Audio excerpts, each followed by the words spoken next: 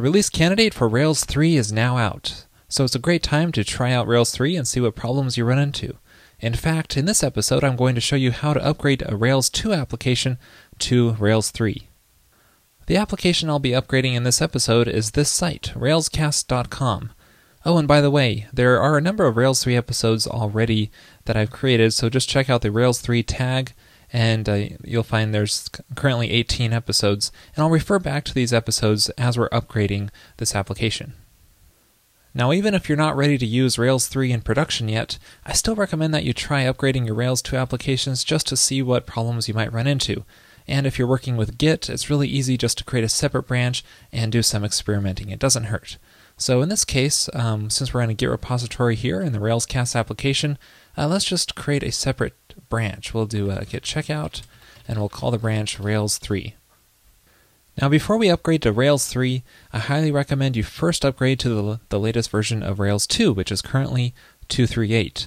I also recommend you install the latest versions of all the gems that you're using, so that way you ensure that there's no compatibility problems with those latest versions. After you do that, make sure everything is still working and fully test your application.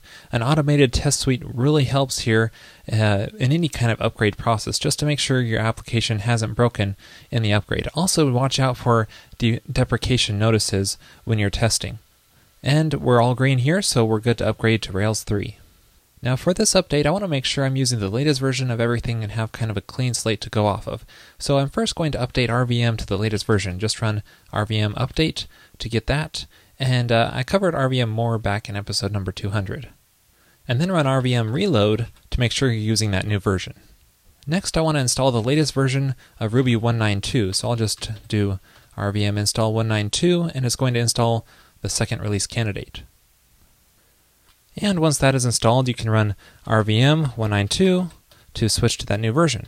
We can check it with ruby-v. And finally, we can install the latest version of Rails 3 with the --pre option. And notice there's no sudo for the gem install because we're using RVM here. And there we go. Now that we have the release candidate of Rails 3 installed in a clean environment, we can work on upgrading our application. Fortunately, there's an official plugin out there for doing just this. It's written by Jeremy McAnally and called Rails Upgrade. So to install this, we'll grab the git URL. Now, in order to get rake and script commands to work in this application, I first need to go back to my Rails 2 environment. So I'm just going to run RVM system because it's my system environment where that is. And now I can run script plugin install and then that URL to install the Rails Upgrade plugin. And you can see this prints out some nice documentation which you can read. And one of the key commands here is rake Rails upgrade check.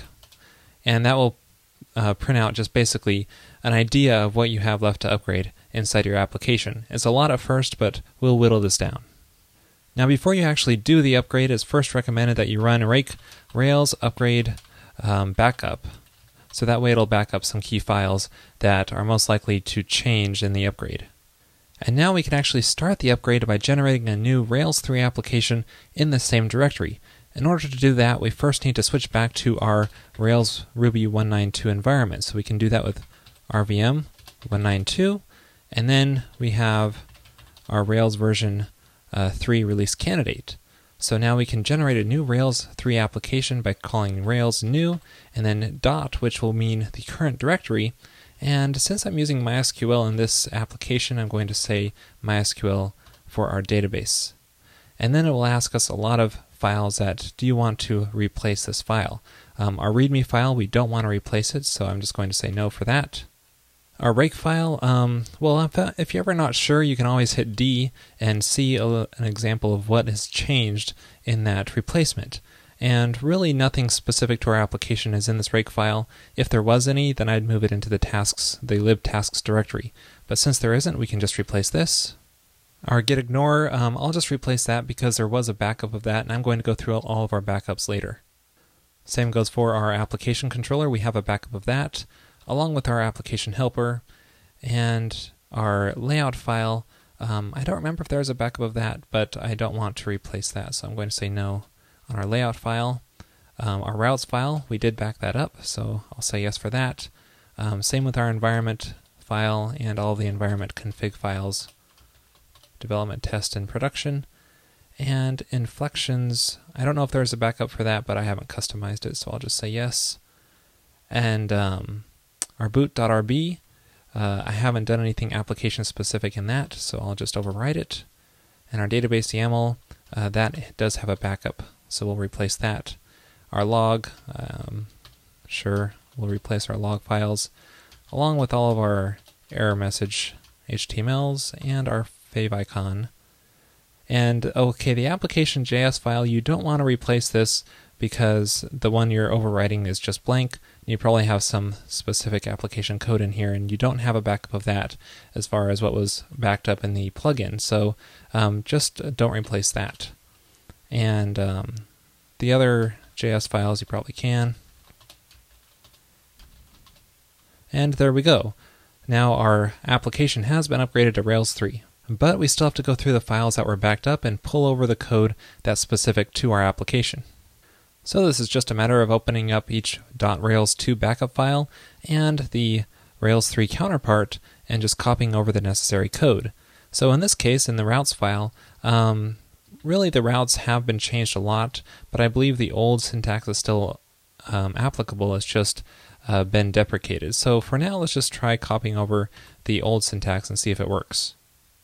Now let's take a look at another file, the environment config file. Now this will be a little bit more work because the configuration has changed quite a bit in Rails 3. So this is the Rails 2 backup, and the Rails 3 environment file is very short because really the configuration options don't go in here anymore. Instead they go in the application.rb file inside the config directory. So if we open up that application config file, it looks a little bit more familiar. Okay, back in our Rails 2 environment file, we can just scroll down and copy over some of these options into our application file and just paste them in here. However, some of the options, such as the session configuration here, goes in a different location. That's in an initializer file. So if we take a look at the session store file inside the config initializers directory, you can see that's where the session configuration is. And I'm actually just going to leave this as is, but we may want to change this later on, but it's not necessary to get the application up and running right now. Okay, so back inside our Rails 2 environment file, we can scroll down here and see that next we have our gems, and we just copy these into our gem file.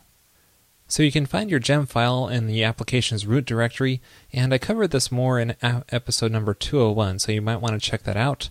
Anyway, I'll just paste these configurations options in here, and the syntax has changed a little bit from the environment config. If we have any versions to specify, it's just a second argument here in the argument list. And instead of the lib option, it's actually just called require. So we'll just need to change these, and then we're good to go. I'll leave it up to you to handle the rest of those Rails 2 backup files, but it should be fairly straightforward to copy over the necessary code. Anyway, once you do that, you can just run bundle install in your app to install the necessary gems and see if it works. And there we go. Now with those gems installed, let's see if it'll let us start our server with Rails S.